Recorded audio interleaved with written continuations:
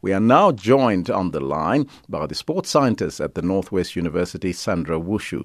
A very good morning to you and welcome. Good morning, Elvis. Good morning to your listeners. Well, now, this decision by the IAAF, was this expected, and did you perhaps see it coming that CAS Semenya might have to reduce her testosterone levels? Elvis, before I even get to answering your question, I want to take a moment to just celebrate CAS's victory last night at the Diamond League in Doha. She did absolutely fantastic. I think her winning that gold medal was one way to show it to the IAAF that she really is in it to win it. That's definitely a way to show people how you do it, hey?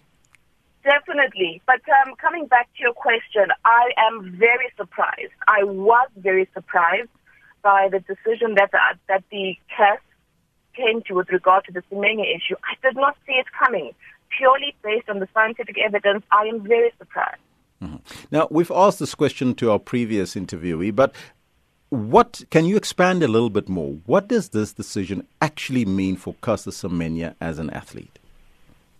This decision means that from the 8th of May, when it comes into effect, it means that if CAS wants to continue to compete in the 800 meters all the way up to a mile, she has to take medication to lower her testosterone levels.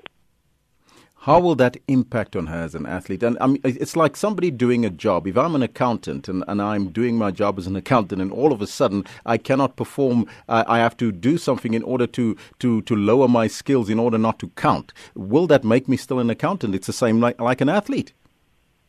Definitely. That's a very good analogy that you draw. And by forcing her to take this medication, there are likely to be side effects. But the even bigger problem of the side effects is that we are not even sure what type of side effects she may suffer, the extent to which she may react to these side effects, because it's so untested. It's dangerous. Now, here's a question that a number of people have been asking. So the IAAF are against you taking any drugs if you want to enhance your performance. And now they want people to take drugs in order to lower their performance. The IAAF seems to be acting in quite a confused manner in that regard, because, yes, that's a very valid question that people have been asking, and it is quite a confusing issue.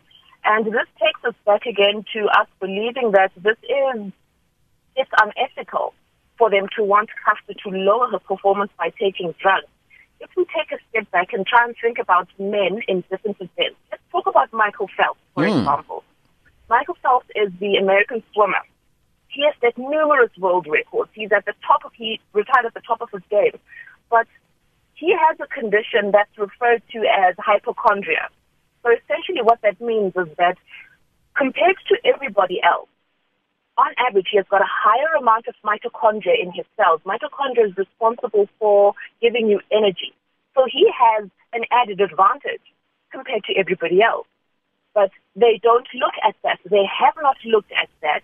They have, however, chosen to focus on CAS. And I do understand that CAS is in a different sporting fraternity. She is governed by the IAAF.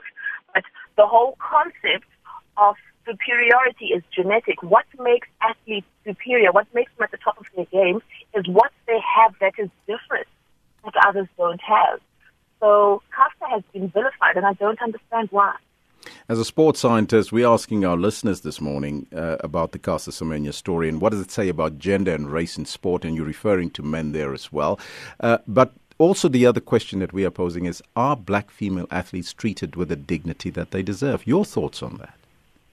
I don't believe that black athletes are treated with the dignity that they deserve. I really don't.